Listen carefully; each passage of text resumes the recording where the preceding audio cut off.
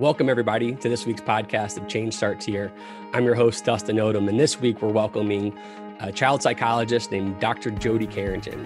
What I love about her is she's a child psychologist who actually doesn't really work with children. She works with parents, she works with educators to work on the paradigms of serving kids better. And the conversation was incredibly robust today. We dove into the power of belonging and being in every moment. She believes that we belong here, which I really appreciate. And she'll dive into what that actually means. She talks about how we don't want to be fixed or saved as people. We want to be seen and witnessed. And then the last part that I very, very much enjoyed was the difference between connection and reconnection. Jody believes strongly in reconnection. And so I'll let her explain what that means to her. But I found that to be one of the most powerful points that I took away from this week's interview. So enjoy the next 30 to 40 minutes. It's a great, great conversation. If you've never met Dr. Jody Carrington before, she is inspiring, but she's also very incredibly authentic, like all of our guests, but she says exactly what she means and is incredibly funny. So enjoy the next 30 to 40 minutes.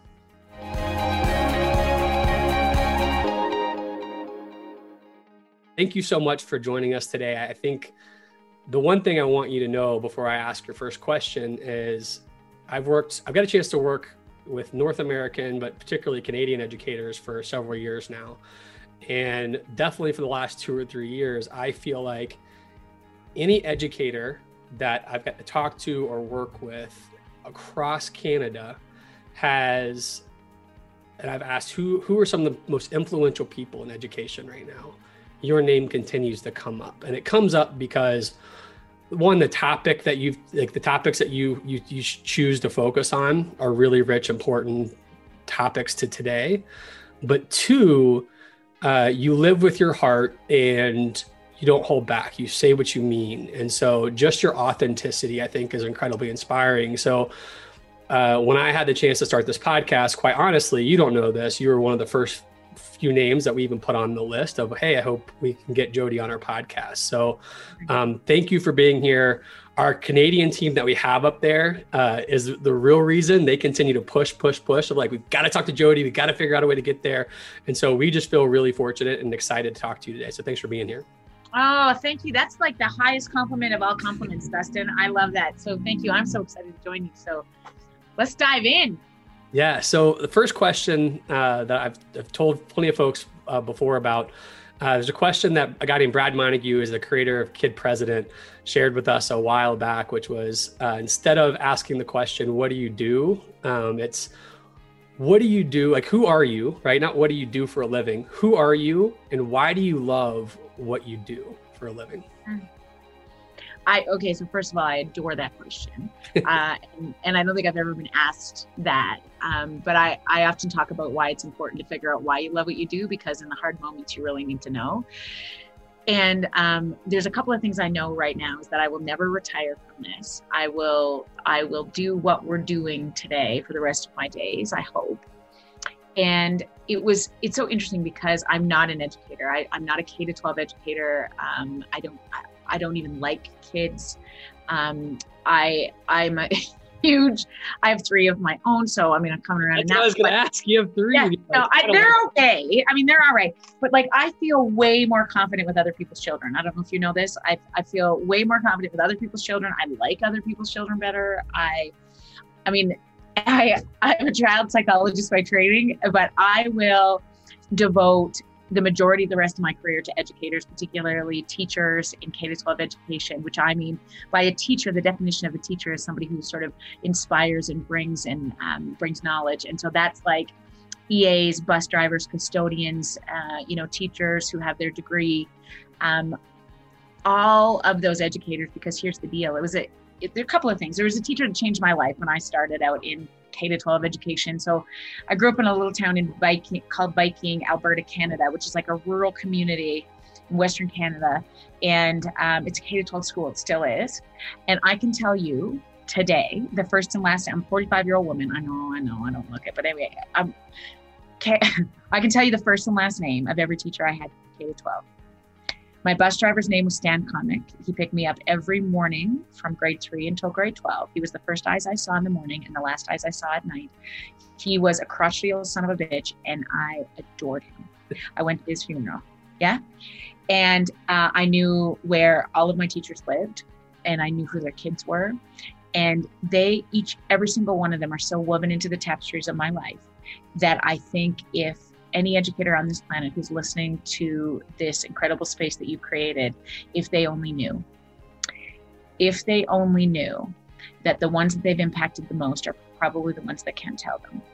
If they knew that to their core, it would be so much easier to show up in a season where we're asking teachers to do way more than we should be.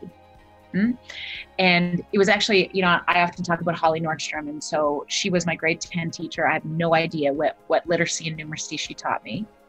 But I do remember where she was standing the day that she told the 22 of us in my grade 10 class that the most popular kid in our class that day or that year had been killed. And I remember where she was standing. I remember what she was wearing. I have no idea what she said, but I remember how she made us feel. And I remember thinking in that moment as a 16-year-old kid, that's what I want to do for the rest of my life. I want to make people feel the way Mrs. Nordstrom made us feel that day. And 25 years later, I get a PhD and I work on a psychiatric inpatient unit. And I've now created a platform around reconnection because of a teacher who had the capacity to show me how to do it. And you can't give away something you've never received. And many of the kids that we serve, as I serve as a psychologist and educators serve in the classroom, learn some of their most important lessons of being seen by caregivers, teachers. And if we only knew our impact, it would be so much easier to stay in the trenches during those dark moments, which I think we're really up against right now more than ever. Yes. So anyway, sorry, yes. It's my show. I don't know if you're new here, Dustin, but you might. No, that actually means it's really comfortable. So don't you stress.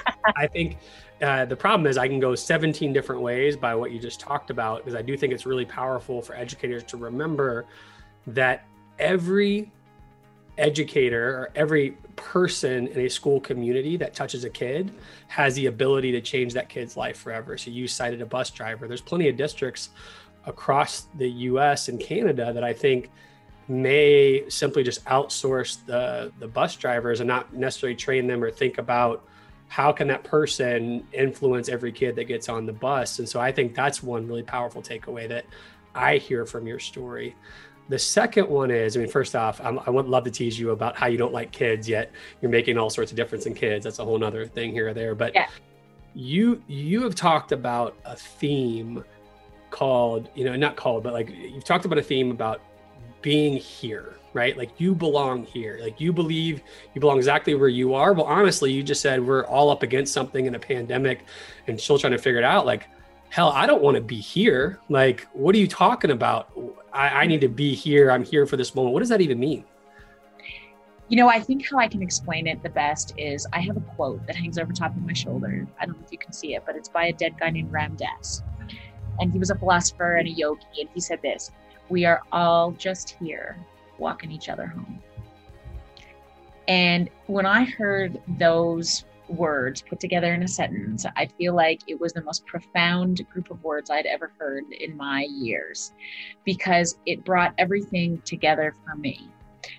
We are just here walking each other home. Most of us have no friggin' idea, and we are in such difficult seasons in one moment, and in the next moment we are somebody else's inspiration. And in fact, we can be doing the same. We can be a walkie and a walker in the same moment. Yeah, you can be a grade 2 teacher who's just lost a student, and you have your arms around another student who can't make sense of the hard thing, and you have your principal with his hand on your shoulder walking you through it as you walk this baby home. And I think in this position of education, I wish teachers knew how incredibly powerful they were, because here's the deal. We talk so much about literacy and numeracy, and it has nothing to do with the outcome of how we really influence the lives of babies. And in the middle of a global pandemic, on the heels of some racial reckoning, talking about systemic oppression that needed to be talked about for sure in our lifetimes in a way that's never done before, so much of this big emotion is going to be held by educators. And I feel like our work, and this is awful to say because I know how heavy the hearts of educators across North America are in this moment. I feel like the hardest work is just starting. Because at the heart of a global pandemic is something called emotional dysregulation. And I talk a lot about this in kids these days, but this is, I think, if you have one thing to accomplish as a parent, as an educator, as a caregiver, it has nothing to do with rules or how to line up or what literacy and numeracy, what outcomes we need to measure. If it all gets boiled down to one thing, it's this thing called emotional regulation, which basically means how not to lose your friggin' mind. If your child, the baby you love, the baby you're raising, has the capacity to not lose their friggin' mind, to stay calm when big emotions take over in times of distress, they will be successful on this planet to the best of their cognitive ability, which means that they will be able to give back. They will do okay in developing friendship skills, and they will have access to their highest form of cognition, whatever that might be for your tiny human. If they lose their friggin' mind every time things get hard, they will struggle in every other capacity. So how do we teach kids how to regulate emotion? How do we teach them? We don't, we show them. And it's just like when you bring a baby home from the hospital, how do they let you know what they need? They cry, they lose their friggin' minds, right? The job of little people is to lose their friggin' minds. Guess what the job of big people is? To walk them home. Shh. Again and again and again. And the more I regulate babies, children, humans, adolescents in my presence, the better they'll be able to do that when I'm not there. And our job is to walk them through the hard stuff so they can give it to our babies and our grandbabies and our nieces and the next generation of students. But you can't give away something you've never received. You also can't take away enough stuff from the kid to make them regulate. So, I mean, first off, I firmly believe that people follow your actions more than your words, right? Especially kids. So I think that's really powerful for you to say. Prior to the pandemic, I would give my wife and I, 8 to a 9 on teaching self-regulation. A year of a pandemic or more, I would say I'd give us a 1 to 2 depending on the day. And so I'm thinking like, oh no, Luke, Noah, James. Yeah, no, sincerely. Like I'm like, oh man. Well, so help me. What is it that you're coaching folks doing right now? Coach me. What do we need to do to start getting back and get that regulation and modeling it well? Okay, so here's the deal, Dad. This statistic saved my ass more than many times in the world of parental guilt, okay? Yep. You only need to get this right 30% of the time. You can lose your friggin' mind.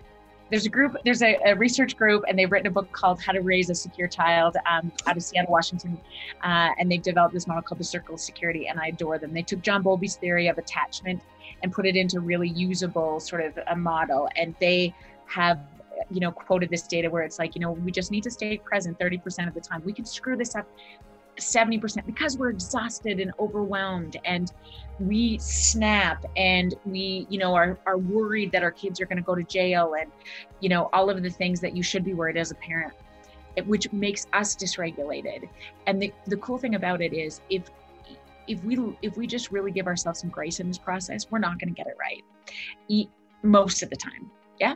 And I take such solace in that 30% because also it's an average. You could dip into the 20s.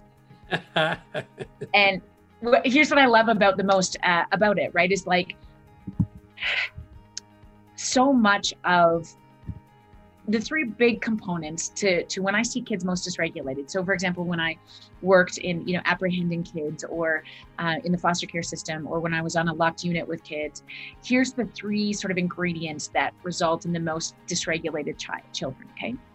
Uncertainty, fear, and no end in sight. So when we don't have those things in place for kids or any humans, we see them at their most dysregulated, their most jumpy, their most chippy. Think about the 3 components of a global pandemic: uncertainty, fear, and no end in sight. Even with the vaccine, Yep. We're still like, well, watch the variants. And so listen, as a globe, unprecedentedly so, we have been dysregulated. We used to have at least one teacher who had it together. We used to have at least the administrator who had it together. We used to have, okay, at least we can coach minor hockey on Sundays and get our souls filled up. At least we got church on Sunday. At least we got, wings with the boys on Wednesday night. Okay. Oh, we can go play ball on Thursday night with the team. Like, we're gonna be okay. We had places that could fill us, that were predictable and routine and structured, that we could then get our souls filled up in. That, for the physical safety of our communities, have had to be taken away for at least a year for so many of us. Yeah. So those of us who used to be able to be really good at walking kids home, families home through the hard stuff, we want to throat punch everybody. Yes.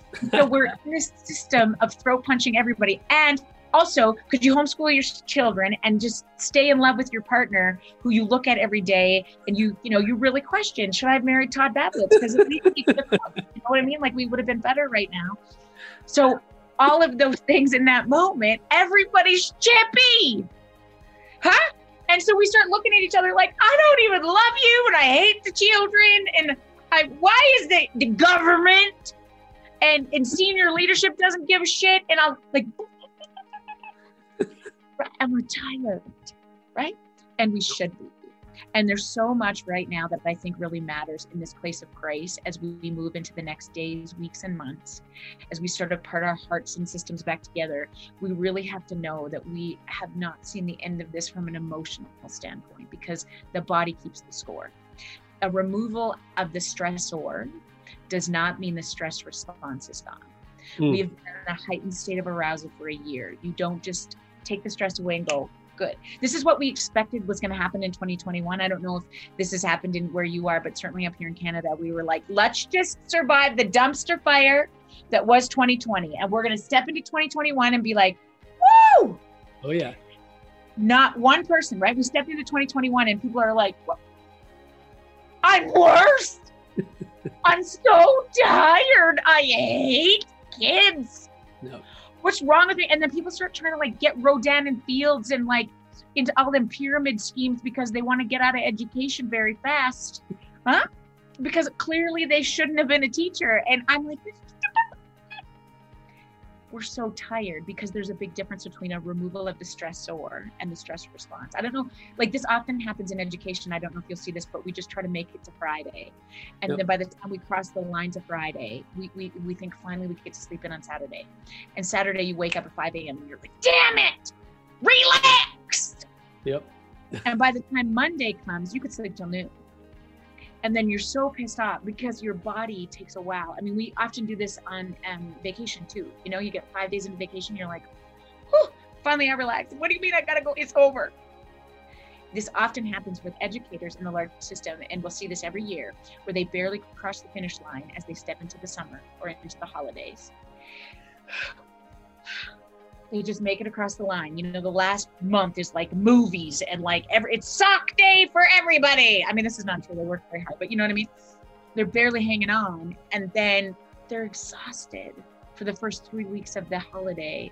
And then they start to get scared. Like, what are we doing let's go to the lake and frolic. And then you're stepping back in again, right? It's this cycle of the difference between the stressor and the stress response. And so the answer to that so much for me, Dustin, is really, what are we doing in the meantime? How are we looking after each other? Because senior leadership isn't going to solve this problem tomorrow. Our, government officials won't be able to come up with the answer.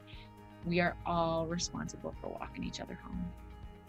Yeah. So I know you gave me a story. You talked about, the story of your teacher helping you understand the power of walking, the connections, right? And what in your life like really hit that home for you as an adult to say, I'm going to commit my life to this, and I'm going to be so passionate about it that I'm going to go share this story through books and speeches and podcasts and being on TV. Like what was that for you?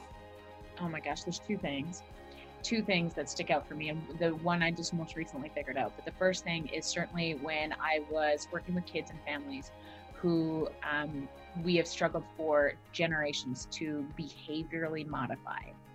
And so it would be when I would get called into a school, when I started our practice here in this small farming town, I would get calls from rural schools all over the place saying, can we do a consult on this kid? We have never, ever seen a kid like this? And I'd be like, yes. So I would show up and there'd be like an ed file or a cum file, like the size of the St. James. Okay. So this kid's maybe 10. And in there, I don't even have to open it, but I can tell you there's 3 psychoeds. There's like tons of behavioral support plans that say motivators and triggers. There is identifying motivators and triggers. There's a speech language report, an OT, a PT, an LMNOP, a QRS, and a couple of other acronym things thrown in to try to assist this baby. And a group of really exhausted professionals who have less sleep over this kid. So I would close the ed file. I would look at these sacred souls and I would ask them questions. I would ask this: who can tell me his middle name? What level is he on in Fortnite? What color are his eyes? Right? When's the last time he saw his mama? How many foster homes has he been in? And when I started to have a staff who knew the story of this babe, the ed file started to decrease. Because here's the truth of anybody on this planet: we don't want to be fixed or saved. We simply want to be witnessed. And when we are seen, when we are acknowledged, we will rise. And in this process of trying to fix and program and identify motivators and triggers, we miss the baby in that story. And when we look at them and see them again, oh my gosh, these kids, they will tell us again and again and again that you just be on my side. The ones who need it the most are the hardest to give it to. I'm not saying this is easy. I mean, it sounds really easy in this way, but these are the hitters and the kickers and the biters and the ones that tell you to F off. Those are hard babies. And they're that way for a reason. I've never met a single kid who, we've talked about suspending or, putting on, leaving, putting into the principal's office, doing all of those things, sending to the hallway repeatedly, all those things, that does not have a story that would crush your soul. And typically when our group of people who care for this kid know that story, the bus driver, the custodian, the EA, the teacher, listen, now I say, can you come to, let's just get this baby here till June. Can you do this with me, Mr. S? I mean, you got 3 grandkids, isn't that? This is all we need. Let's get this kid. He loves Skittles. You love Skittles? Let's go. And when I can get, then we have a group of people who are, because educators are holy souls. They have lost sleep over other people's children. And when I give them a reason to love a kid, there's so much put me in, coach, that like they're fighting. I want him. I got him. Right? And so how do we create that in our cultural shift? Because this is what's going to be really critical as we move forward, because there's so many families that are dysregulated. Our child maltreatment numbers are going through the roof. Our divorce rates are higher than they have been, certainly pre-pandemic, which means we have really dysregulated homes. And these babies are then going to come into the school just because they left their house. The stress response will play out in a classroom for the next few years. Well, so normally I would say any other year of my life, I would have probably gone down a thread with you after talking like that about, let's talk about the kids and let's continue to dive in. But where my head and heart is right now, and I'm sure you're seeing this when you're out and about with working with educators right now, or at least virtually working with educators right now. I hear that story, right? Which is awesome. We do have to know what the kid is and who they are. Right now, my heart goes out to all the educators you said who are struggling with their own regulation. Like, even though they're the ones that say, put me in, coach, I want to love, I want to learn this kid, I want to get their story. They may have, I think you've called it compassion fatigue or something. I don't know if that's the right angle in this, but I feel like what I need help with from you, if I'm an educator right now, is how do I start putting the pieces, like taking care of myself, the wellness, so that I can raise my hand effectively to put myself in the game. Number one, you are so 100% correct. The kids are the least of our worries, because if we're not okay, those babies don't stand a chance. And historically in the institution of education, we continue to pour money and support and resources into the kids.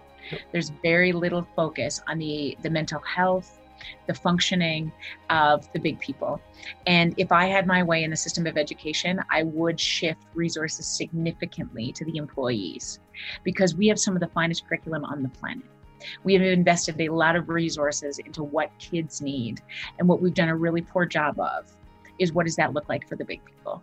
And I'll tell you, the data around this is really phenomenal. And you're probably familiar with this, but I was reading some research by Eric Mosley just this last week, and he's created the Work Human movement, where he talks a lot about the importance of sort of creating healthy culture. And he would say, in Canada, we talk a lot about, with our Indigenous peoples, they've taught me this more than anybody on the planet, the importance of a land acknowledgement. Yeah. So that you just acknowledge the land that I'm on. I'm coming to you from Treaty 7 land, which is home of the Blackfoot Confederacy. And as I sit here, I know Inuit nations, Métis and First Nations people have walked this planet right here where I'm raising my 3 babies. And I'm so grateful for the sacrifices. The cool thing about an acknowledgement is it's not a one-shot deal and it's not an apology. When you continue to acknowledge people, they will rise. And when we do this for our staff, not just one time. So Mosley's data is really cool. He's like 0 to 2 times. If you acknowledge or appreciate your staff 0 to 2 times in a year, turnover rate is 21%. If you over that to 12, and it doesn't have to be monetary. It's like a note on the windshield. It's a sit down and look at me. I'm so grateful for you. Turnover rate drops to below 1%. 12 times. Yeah. And here's what I want to give you an example of that, right? What happens, and you know this, when you bring a high quality meat tray to a staff room. Now I know COVID is restricting some of those things, but when you, not cheap shit from Walmart, but like high quality meat trays, like there's maybe some hummus and grapes, maybe, do you know, I'm good Ukrainian, so there may be some kubasa on there. What happens when word gets out in the hallway that there's snacks in the staff room? Huh? Like people are leaving children unattended. They're shooting over people in the hall. What? There's hummus and grapes? Why? Who died? And they're like, if there's a note there that just says, I'm so grateful as a parent of 2 of your students in grade 5, you're changing my kids' lives. Thank you for showing up. I saw your cars here last night till 9 o'clock. I know it's report card week.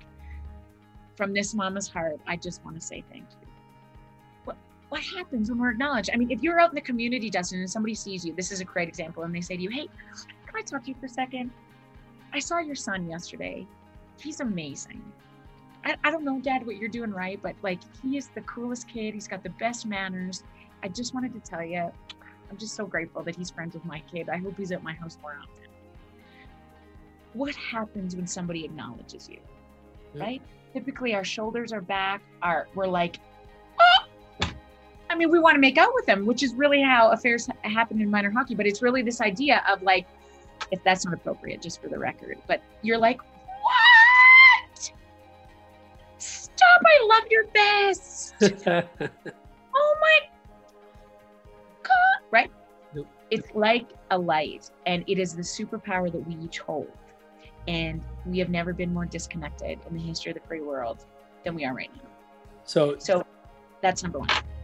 Number 2, keep going. I'm in. So number 2. It's all right. Keep going. So my question following up on that, though, as you say that, is you often continue to talk about connection, right? And I think you have something that's about braver together, connections, this piece, and I want to keep harping on. How am I building that community and that connectivity in this kind of current place that we're in? Okay, I'll tell you. So what's more important to me than the word connection is actually the word reconnection, because connection is not hard. Reconnection is the coming back to something that was we previously had a relationship with. Yeah. John Gottman in his World of Marital Research would say that the predictors of couples who make it and couples that don't have nothing to do with your ability to fight or have difficult conversations. It's your ability to repair that predicts the outcome. Okay. So here's the interesting thing is it's the reconnection after we've had a hard staff meeting. It's the reconnection after we've, the parent has stormed out of the office. It's the reconnection after the kid won't turn on their camera and we can't find them. It's the continued bid to understand, seek first to understand instead of being understood. It is that idea of how do we step in first, yeah? And that's the hardest thing to do when you are emotionally dysregulated. So here's the top 3 things I would say that I want you to consider tucking in your back pocket as we move forward in this next days, weeks, months. If you want a healthy school culture, a healthy community. Number one is do not underestimate your power of acknowledgement. When we are emotionally dysregulated, we stop not only looking, but we really stop seeing. We lose our dual awareness. And so we feel like everything is happening to us, not for us, right? This administration doesn't get it. And how are we going to come back? The outcome, the kids are 2 years behind now and all they're reading like, and we lose our capacity to just notice that the principal needs a compliment. That if I stopped in the bus lane and said to the bus driver, thank you for getting our babes here safe today, right? If I waved at my neighbor, if I bought coffee for the guy behind me in the Starbucks lineup. I was going to say Tim Hortons, but that's real Canadian. It's that idea of how do we start to acknowledge each other again, because this is a global experience. We're fighting a virus, not each other. You know something? And it becomes really difficult to remember that the answer forward is simply our power in each other. If you're the guy at the staff meeting rolling your eyes, get out, dude. I need you to show up in a way that to the best of your capacity, you're going to be able to say to the next guy, I got you. Yeah. To the best of your capacity, whatever it is on any given day, it's enough. Right. The second thing that I think is really critical in this process is simply that idea of really focusing on the joy. Now, I really want to be careful that we're not going to Mary Poppins the ever-loving love out of this and just jump over all of the hard part, because I think we haven't spent enough time acknowledging what teachers have done, how they've had to pivot in this last 365 days, how much we put them at risk and their families at risk, while at the same time, they have their own babies and their own sick parents, and chemo treatments haven't stopped, and we've asked them to do so much in holding our babies, each other's babies, through this hard thing. And I don't know that we've acknowledged them enough. So that whole piece of acknowledgement just holds so many things for me. The second thing I think is really critical is I'd love you or them to just write the word reconnect on their computers, put it up in their classrooms. And why that word matters to me is it really represents three things. I need to reconnect to my people. Who are the top three in my mind that reminds me why I'm on this planet? If they're no longer here, because I have one of my best friends, Lester, battled cancer, and I need to speak to her in those moments when it all gets too much. So I go for a drive or I go for a walk, and she listens. I also make sure that I call my best friend. I also make sure that I sink into the people who remind me that I'm amazing. So reconnect with your people. I often ask people, when we're doing these talks, to send a text to somebody, one person who's on the top of your list right now, who needs to get reconnected to. You send them a text that says this: I don't know if I tell you this enough, but you matter to me. And you send it. And primarily, if you're still married, first of all, good job. But if you're still married, I would ideally say, send this to your partner. And a couple of things will happen. Either they're going to be in shock and they won't respond for a short period of time. Don't worry. But they might come back with, are you okay? My husband always says to me, what'd you buy? Because the people we love the most are suspicious when we're kind.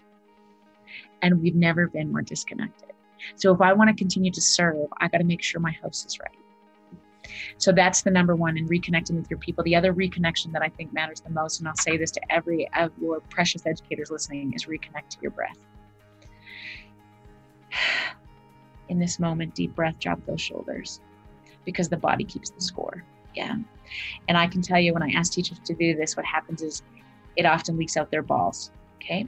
So when you drop your shoulders, there's this salty thing, this tear thing that starts to come out your eyes, because we haven't had very much permission over the last year just to drop your shoulders. You've had a big responsibility, right? And then the last thing around reconnection is really, again, when I think about your purpose, your why. And for me, we're just going to fast forward it for the sake of time, but my purpose always comes back to that Ram Dass quote: we're just walking each other home. You do your best that you can on any given day. And I promise you, if you can get the top three kids in your head, you'll never forget as your students. If you can get them in your head right now, I promise you, they think about you 10 times as much. If you only knew. So it's acknowledgement, reconnection, and the last thing is really about joy. And it's funny, it's the most vulnerable emotion on the planet. If I leave any of us to our own devices, we will think about, plan for all the things that can go wrong. before we ever sink into the things that make us belly laugh. And so for me, it's about comedians. It's about, if my team is exhausted, I really need to find a place on the internet where I can just laugh, because my only job in the run of a day is to drop my cortisol at least once or twice, so that in 3 months from now or 6 years from now, I still have enough left in the tank to do this work that I just adore. Yeah. So your question about Braver Together was really, we came up with this day. I do these, I created days 4 times a year, one for teachers specifically, which always happens in August. And this one for anybody who really needs to be nurtured. It's called Together, Braver. And we have a whole day of women where we're going to come together on May 8th and talk a lot about, okay, just for a hot second, what do we need to do to get through this? And so I found some of the finest speakers, including one of your own. Her name's Fortune Feimster. She's the funniest woman on the planet. And I had this big list of who could I sit down with to bring joy to this community? She's the number one. And she freaking said yes. She is going to join me on a live conversation. What am I going to talk to Fortune Feimster about? Do you know her? If you don't, you have to really get acquainted by the end of today, because she will change your life. All right. Funniest comedian on the planet. Anyway, her and all kinds of amazing people. And we're just going to sit and talk about some hard things, about disconnection and adoption. Because one of my biggest stories is, I think that the disconnection platform or reconnection has been a part of my life since before I was born, because I didn't know until I was 36 that I have a full biological sister.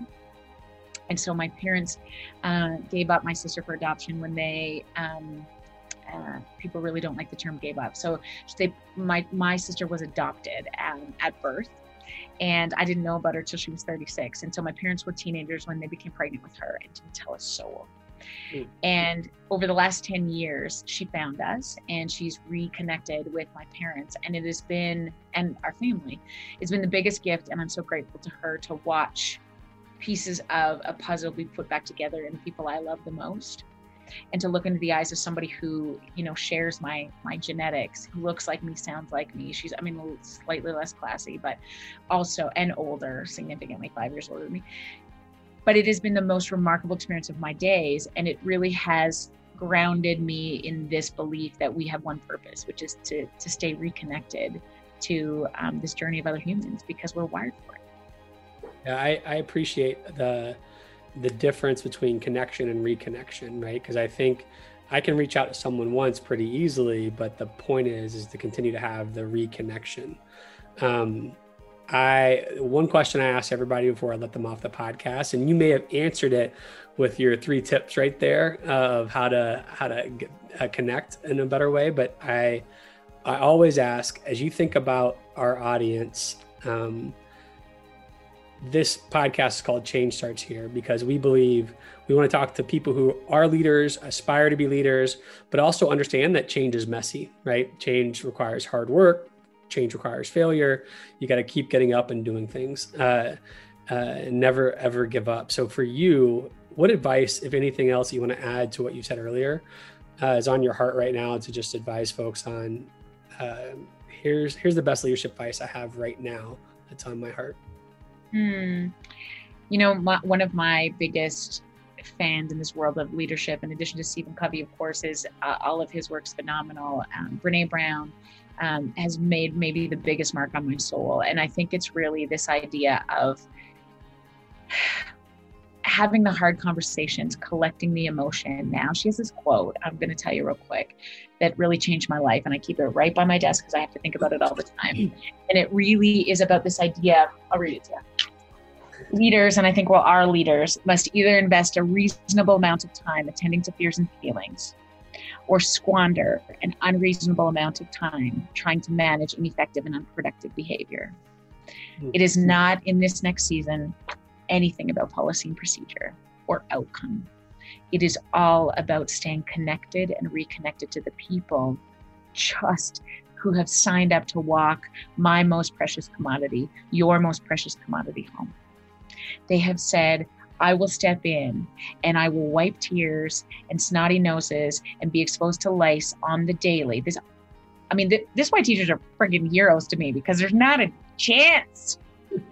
And they say, put me in to hang on to your babies in some of their most, difficult moments. And I just feel like it is so critically important right now to attend to the fears and feelings that are so heightened, so that we can continue to do this job and watch those babies walk across stages and get those notes from parents and those, those follow-up calls from kids 10 years later that said, it was because of you, Miss Woodburn, that I'm here today. That's why we do this work. Yeah. It's never in the moment. It's always about the impact that we make. And it's really remembering how woven we are into so many tapestries that we may never even know of. That's awesome. So obviously people can follow you on Instagram, which is actually a really fun follow, I will say. Is there, what's the best way, there's new folks that are hearing about you for the first time. What's the best way for them to plug into who you are, what you're about, and how you're going about changing this world? I would love to see them on any of our platforms. We're on, Instagram and Facebook, and I do a live every morning. I started this beginning of the pandemic because I was really concerned about just the disconnection that was happening for our educators and people in our community. So every morning, Monday to Friday at 7:30 Mountain, generally speaking, if my kids are losing their friggin' minds and my husband get off to treadmill, then I jump on for 15 to 20 minutes. And we have established this community. There's 15,000 people that join us, view sort of every morning. And we just talk about whatever's happening in the day. It's just that reset to refill our hearts. And so there's that. There's Together coming up on May 8th. I would love your community to be a part of that. Because I think when you sit with the winners, the conversation is different. And I think I really want you to be careful about who you surround yourself with, right? And that's what I love about Covey stuff. I think it's really this idea of, this is no one-shot deal. You'll need some place to land when you need your soul filled up again and again. So be very careful about who you choose to sit with. That's awesome. Well, Jody, your authenticity is incredibly refreshing. So thank you for bringing your whole heart to this podcast. I hope you'll agree to come on with us again. I believe I saw somewhere on Instagram, I don't know if it was a Sunday Night Live. Again, I don't know all the stuff that I'm referring to, but it was you and some really talented folks sitting there with a glass of wine talking about life or issues or whatever. And so we'll have to see if we can figure out how to recreate something like that for us so we can get even more comfortable and talk about many more fun topics. It would be my honor. Yeah, Jody, thank you so much. I appreciate you joining us today. Have a great day. You too. Please support us by subscribing to our YouTube channel, podcast on Apple or Spotify, and help us celebrate the beautiful, messy work of shaping human potential.